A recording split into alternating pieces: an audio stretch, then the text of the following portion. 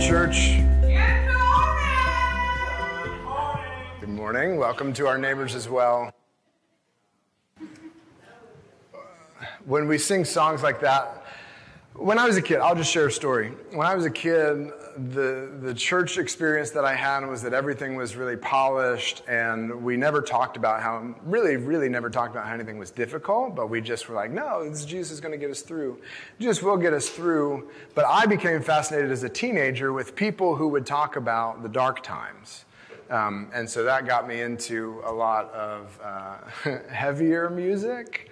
A lot more angry music, but it wasn't so much the angst and the anger that I was drawn to, but just the fact that people would call things what they were. And so to sing together in the shadow, in the darkness, when I feel alone, to say that, those things are true. That happens sometimes. But then also to say, oh God, you're near. In times where I feel far from you, you still are near.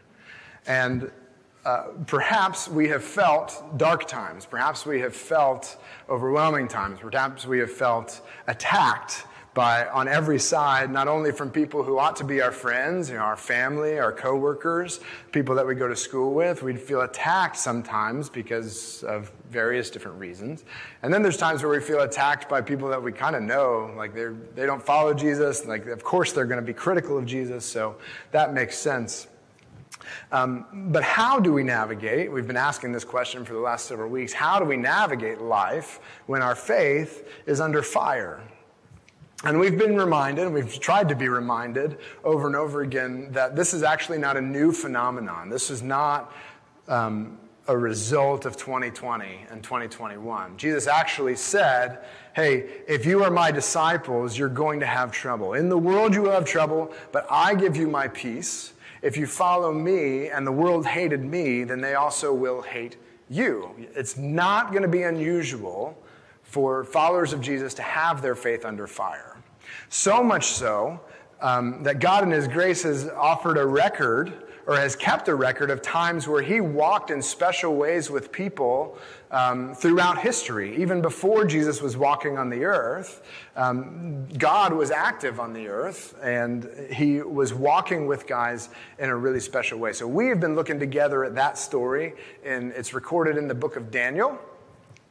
And if you'd like to turn with me, we're going to be reading through a chapter of the book of Daniel and talking about some of the principles there. So we're going to be in Daniel chapter 6. And if you're using these blue Bibles that are either on the chairs beside you or tucked underneath your chairs, that's on page 933. Otherwise, navigate to Daniel chapter 6.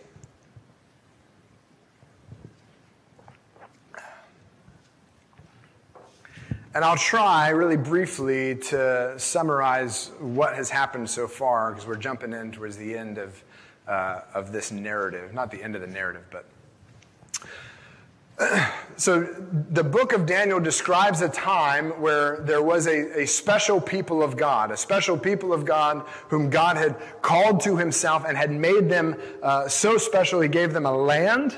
He gave them a constitution, he gave them a government, and he said, I am going to be your God. I'm going to walk with you. I'm going to live among you. You are going to be my people. We're going to do something special in the world here.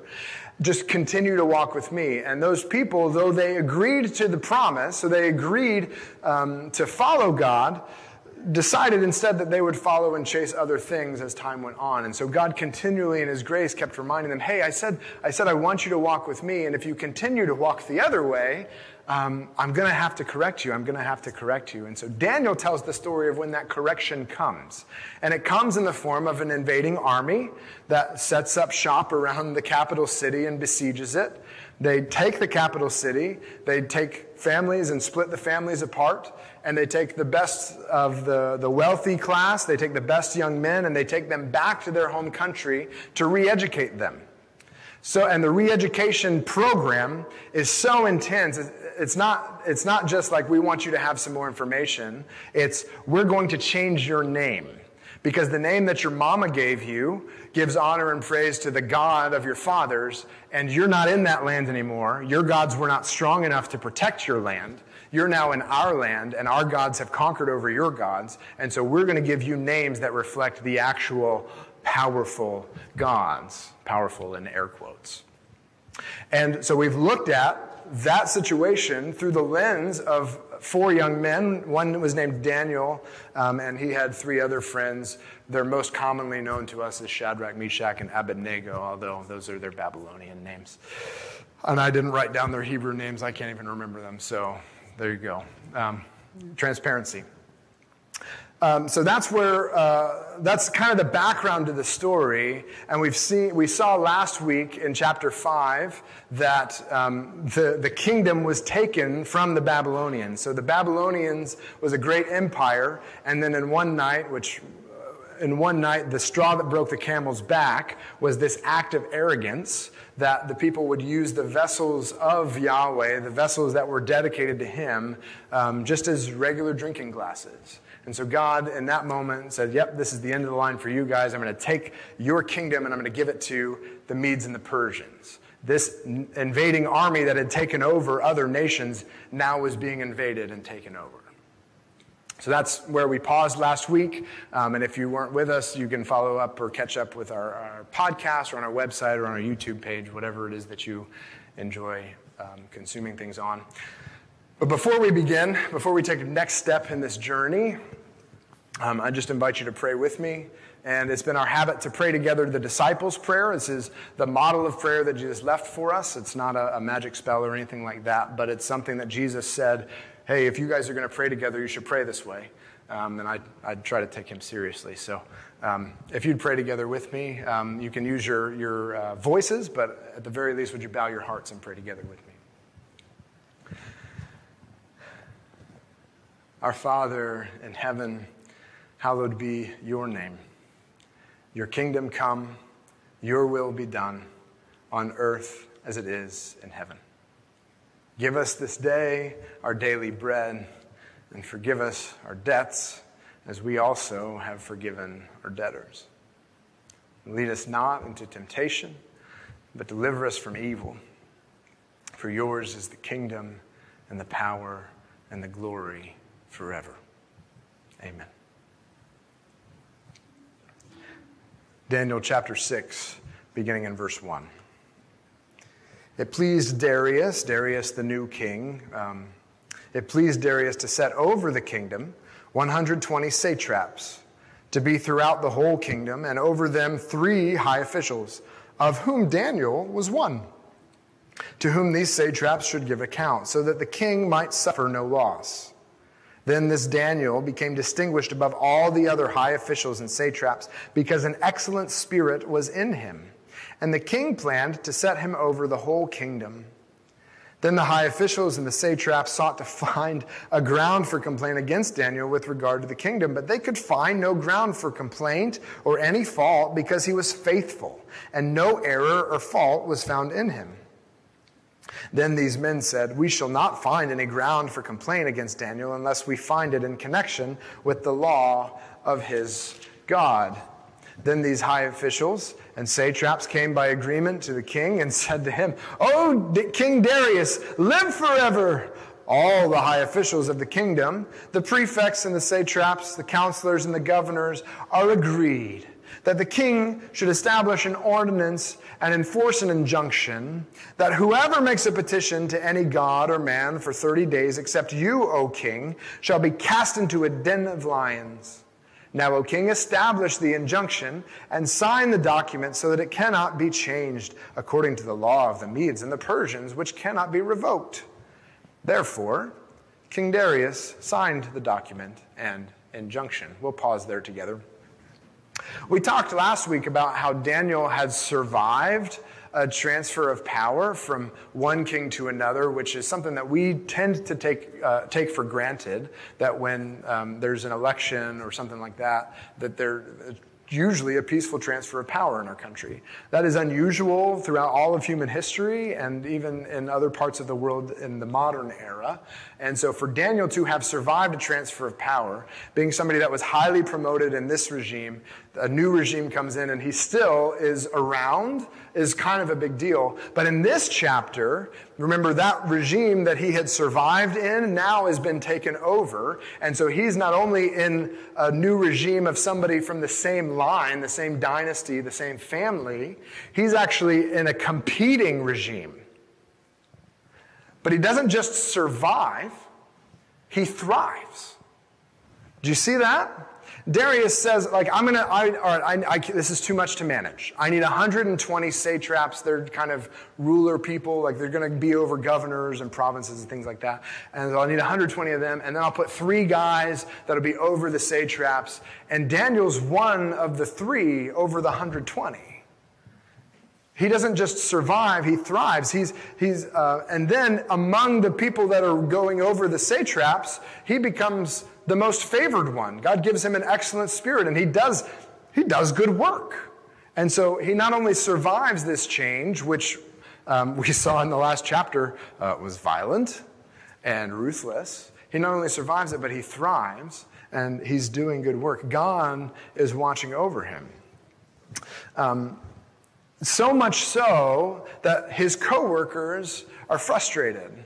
Like, this guy's too good. Like, he's making us look bad. We gotta figure out how to get rid of him. And not only is it his coworkers, the people that are on the same level of him, the people that work for him are also conspiring against him. Like, he's up there doing the best job, like the most successful manager, doing the best job of anybody on the board, and everybody's saying, like, this guy's too good, we gotta get rid of him. But they keep looking at his books, they keep looking for those places where he's taking a little bit extra off the top or setting something aside for himself, or where he's being just a little bit dishonest. They're going through it with a fine-tooth comb to try to find some mud that they can sling on his name, and they keep coming up with nothing.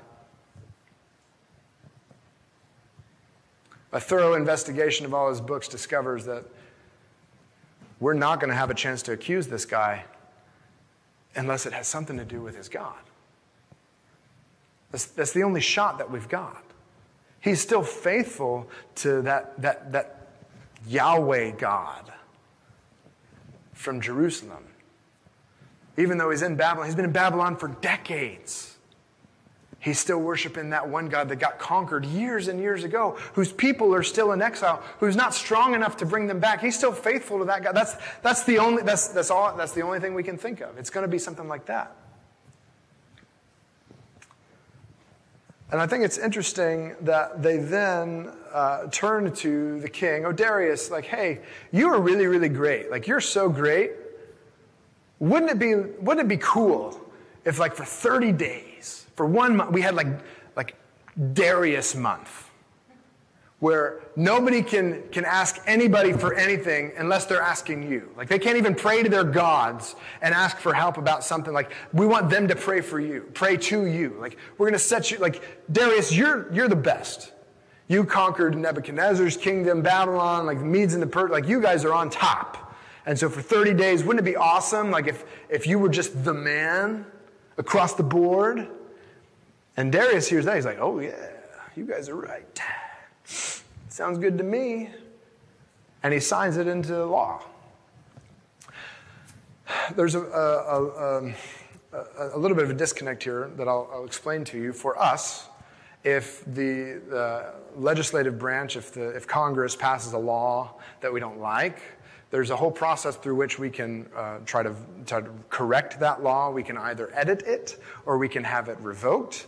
In their world, the way that their thing worked, they didn't have a legislative branch. There was no balance of powers. There was just all authority is given to the ruler of the kingdom. And if he made a law, it could not be changed and it could not be canceled.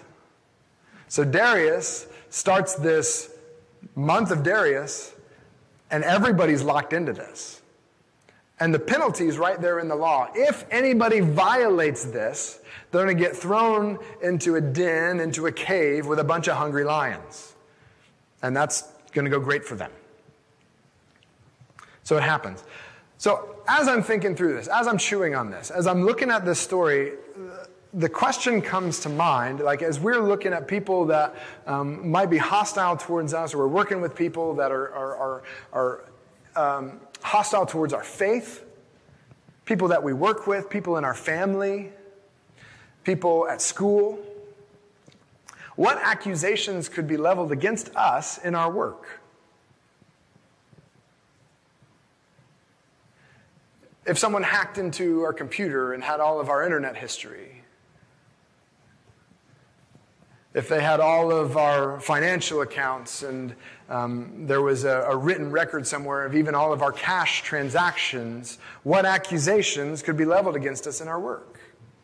If the microscope came upon us, would there be anything to hang an accusation on?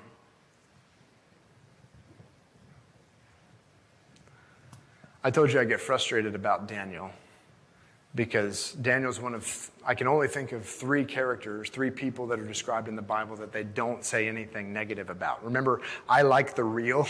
I like to know like I want to talk about what's in the shadows. I want to call those things by name and confront them. And Daniel walked in such a way that when Scripture talks about him, they just say, yeah, he was blameless.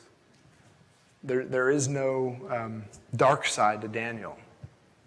We combed through his books, and everything was clean. And I don't know if that's even possible. I suspect he was a man just like us, and that he did have faults that Scripture just chose not to record. But for us, as we look at the one who was without fault, as we look at Jesus, the author and perfecter of our faith, and we say, I strive to be a Christian, a little Christ, a mirror version of Jesus, does that play out in every area of my life? What accusations could be leveled against us in our work? Let's continue reading in verse 10.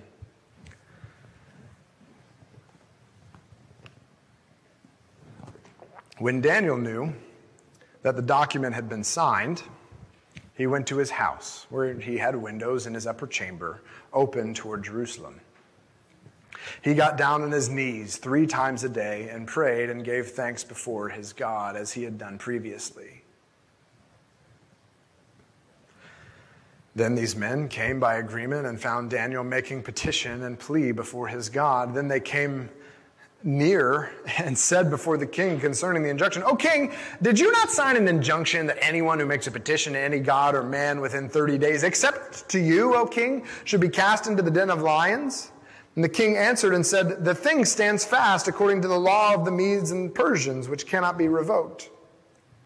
Then they answered and said before the king, "Daniel, who's one of the exiles of Judah, pays no attention to you, O king, or the injunction that you have signed, but makes his petition 3 times a day."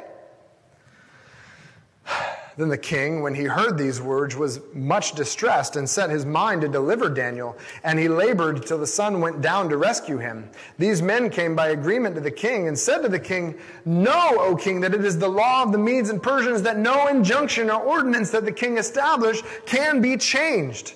Then the king commanded, and Daniel was brought and cast into the den of lions. The king declared to Daniel, "May your God, whom you serve continually, deliver you." And a stone was brought and laid over the mouth of the den, and the king sealed it with his own signet and with the signet of his lords, that nothing might be changed concerning Daniel. Then the king went to his palace and spent the night fasting.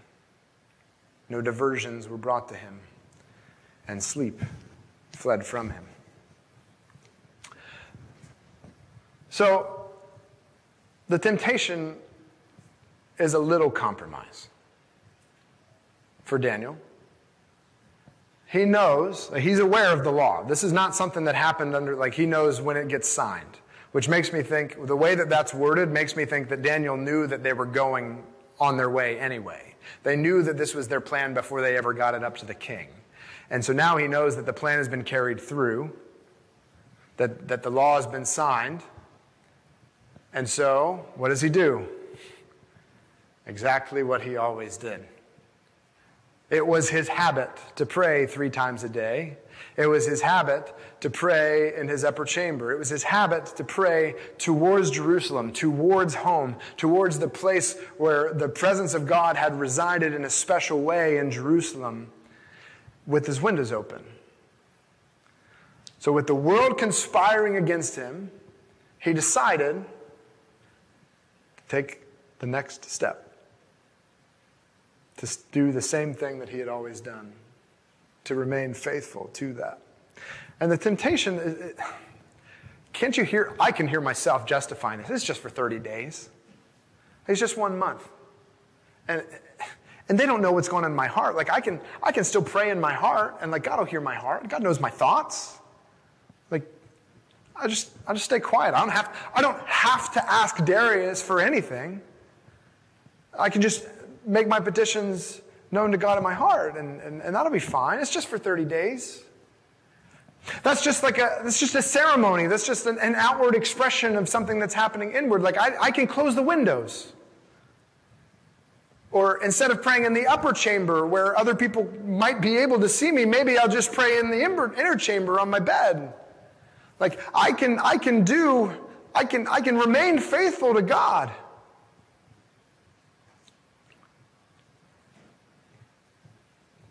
And I wish we had more about his thought process regarding his stance. Because to my thinking, there are ways for Daniel to have remained faithful to Yahweh without doing what he did.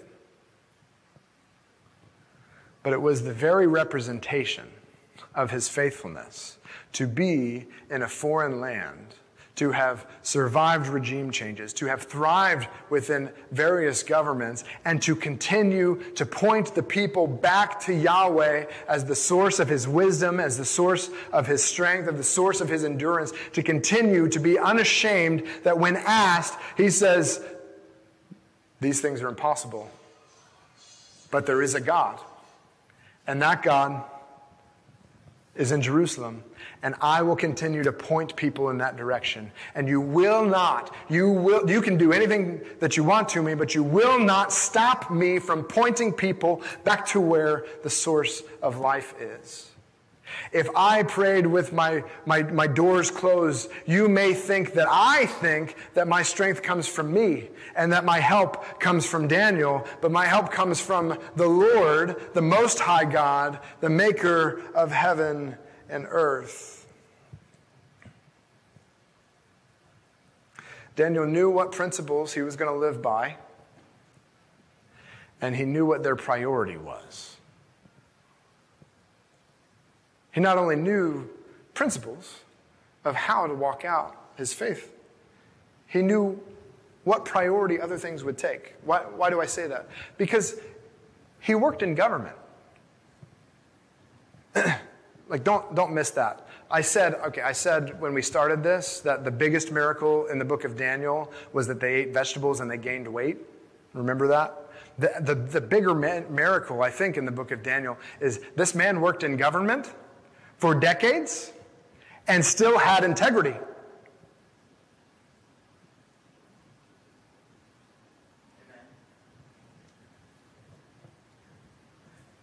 And that was before people had cell phones to catch you in the act of stuff. Like, there are people who don't have integrity, but you might think that they do because they know how to manage and they know how to do that public relations game.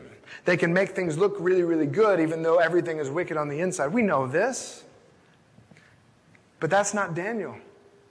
Daniel doesn't have a facade on Facebook. He just has that integrity. He knew what principles he lived by, and he knew what priority there were. He was in government, and he had integrity, and he served well people that gave no honor to his faith and no honor to his God. He lived within a culture that was like hostile to his faith, and yet he thrived within it. If I say to you that Daniel didn't wage a culture war, do you understand what I mean? Daniel didn't live and die by what they let him put on his t-shirt. He lived and died by what God was doing in his soul.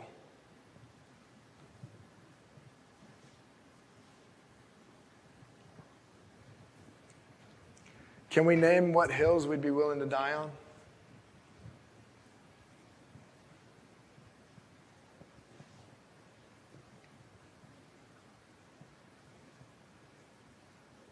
I try real hard not to be alarmist.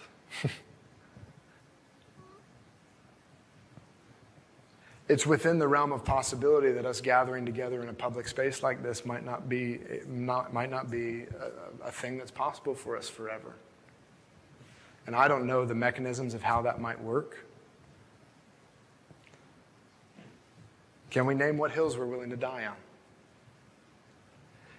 If our culture becomes increasingly hostile to our faith, so much so that they're willing to set up traps specifically related to the way that we express our faith, do we know what hills we are willing, literally, to die on?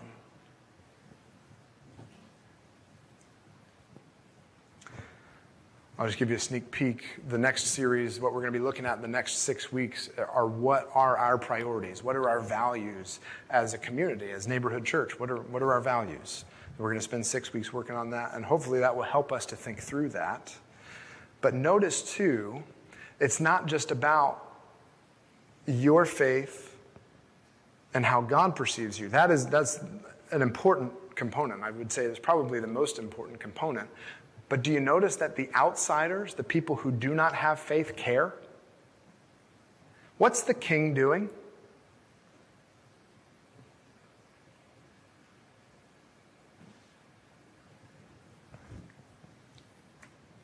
He's trying to figure out how to change the law.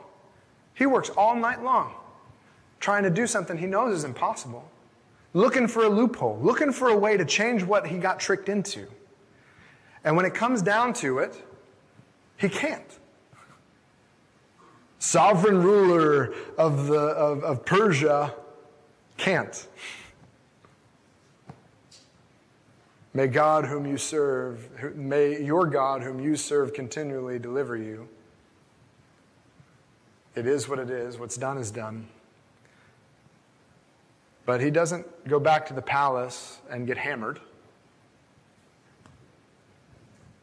He's not smoking something to calm down. He's not having concubines in to distract him from the concern that he has for Daniel. This pagan king spends the night fasting and doesn't sleep. As we think through what hills we are willing to die on, understand that the integrity that we have and the way that we walk out our faith will matter to people, whether they share that same faith or not. Let's continue reading in verse 19, Daniel chapter 6, verse 19. Then, at break of day, the king arose and went in haste to the den of lions. As he came near to the den where Daniel was, he cried out in a tone of anguish. The king declared to Daniel, "O Daniel, servant of the living God, has your God, whom you serve continually, been able to deliver you from the lions?" Then Daniel said to the king, "O king, live forever. My God sent his angel and shut the lions' mouths, and they have not harmed me, because I was found blameless before him and also before you, O king. I have done no harm."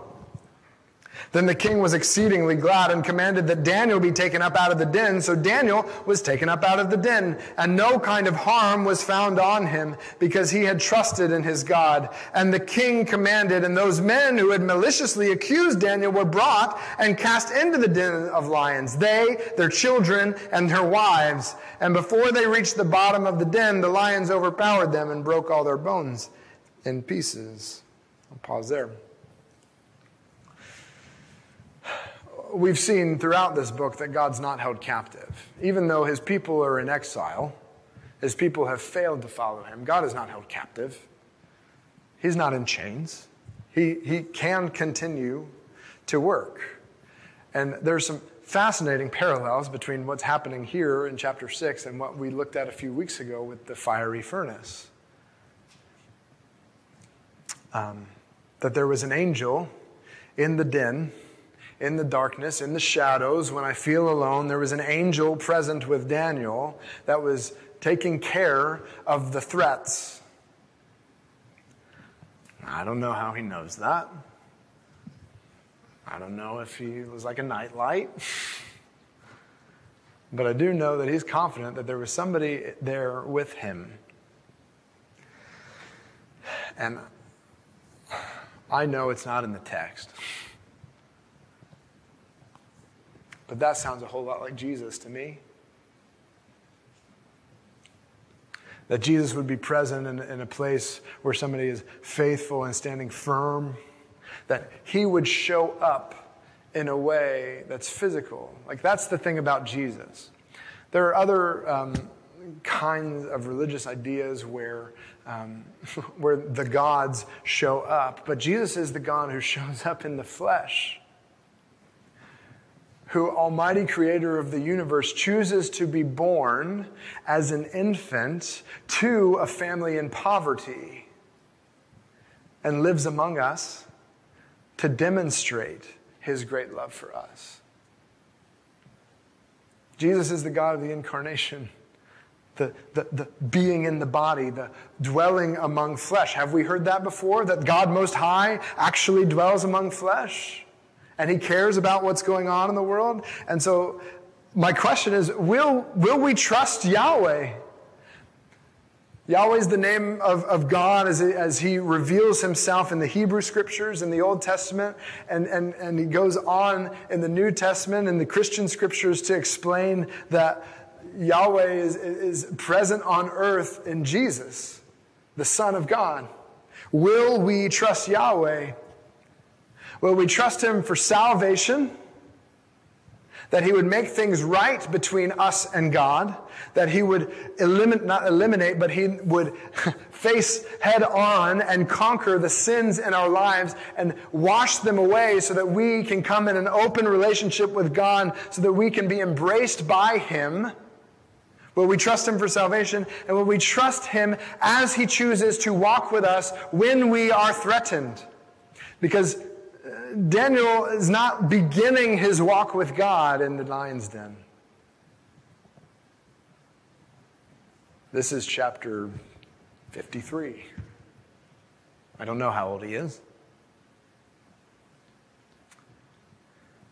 Will we trust Yahweh as we go on? Or do we begin to say, like, God, I'm tired. I've seen so much and things have gone bad and yeah, like I trusted you a lot when I was younger, but like things are different now. I see things different now. Will we trust Yahweh? Will we put our faith in Jesus? Because only the Most High God can truly lift us up. Let's read this last section here of the chapter in verse 25. Then King Darius wrote to all the peoples, nations, and languages that dwell in all the earth. Peace be multiplied to you. I make a decree that in all my royal dominion people are to tremble and fear before the God of Daniel, for he is the living God, enduring forever. His kingdom shall never be destroyed, and his dominion shall be to the end. He delivers and rescues. He works signs and wonders in heaven and on earth. He who has saved Daniel from the power of the lions. So this Daniel prospered through the reign of Darius and the reign of Cyrus the Persian. Here's our big idea for the morning, is that Yahweh is the only living God.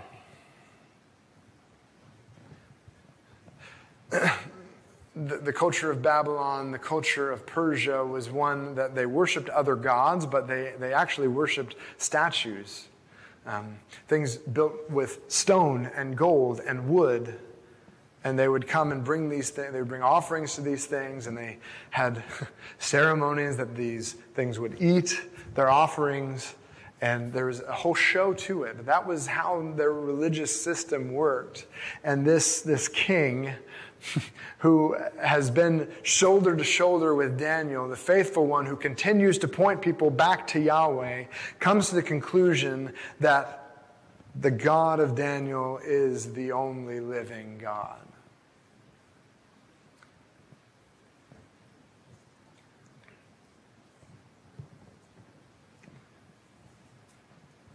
There are other things that we will want to put our trust in. There are other good luck charms that we'll want to keep on our dashboard to keep us from getting speeding tickets. But Yahweh is the only living God. And if God is, and God is alive, and God says, I care about what's going on with you, that changes how we approach things. That changes how we approach our work. That changes how we approach our family. That changes how we approach how we talk to ourselves. That changes how we approach government. That changes how we approach our eating. That changes everything. And Yahweh is the only living God. And this proclamation doesn't come from the lips of a prophet. It doesn't come from the lips of a priest that's been sanctioned in Israel and has come up understanding the whole Levitical law and the right way to give praises to Yahweh. This comes from a foreign king who has almost no knowledge, but the only thing that he can really get his head around is that God lives. I can't see him. I don't understand how it happens, but he is present on earth. He dwells among flesh. He must hold our future in his hands. And in the end, it is the Most High God who reigns over all. We trust the Bible. We keep coming back to it, but it's not just dusty stories. It's not just religious rules, but it's a repository of God's gracious work in the lives of people. It's a record. Remember when you used to walk into a mall? We don't do that anymore, but when we used to walk into a mall, we'd walk in and there'd be that placard and it'd be a map of all the stores. Super overwhelming. So when you got up there, there's always what that drew your eye first? A red dot, a red star. There's always labeled, you are here.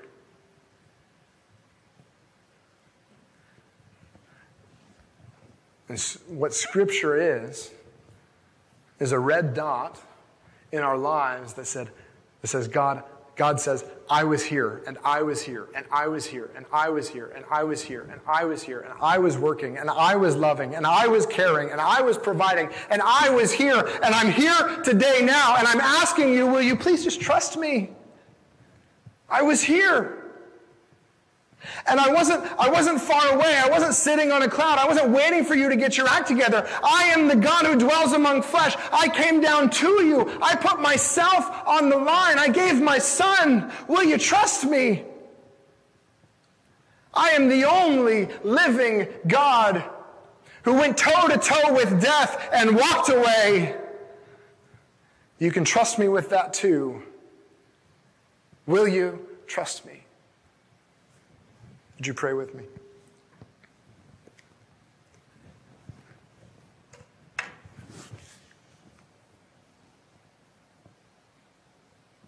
In every valley, you have been faithful to provide.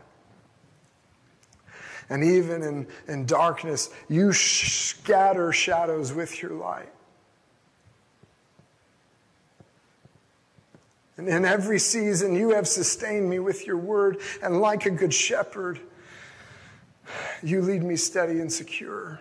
God, look at what you've done.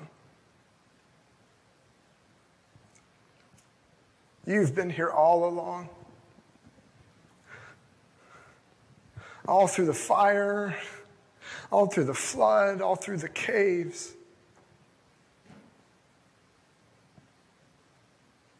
Your love is surrounding us.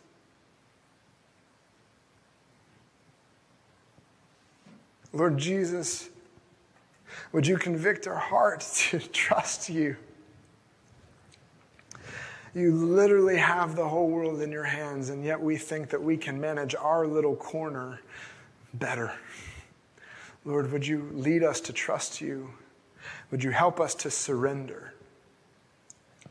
For those of us that you are challenging and pushing on that to be the first time that we begin that conversation, to begin that trust, Lord, I pray that you would give us that faith to follow. And for those of us who are weary and burdened and tired, and we wonder if you've taken your hand off the plow or if you've just turned a blind eye, Lord, would you remind us Would you remind us of your great love that pursues us?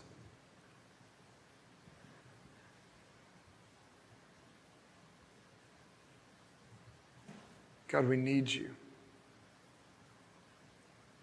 It's in your name that we pray. Amen. Let's take a few minutes and we're just going to reflect or have some space to reflect on how God is speaking this morning. We'll take a few minutes and just be quiet before we close together in singing.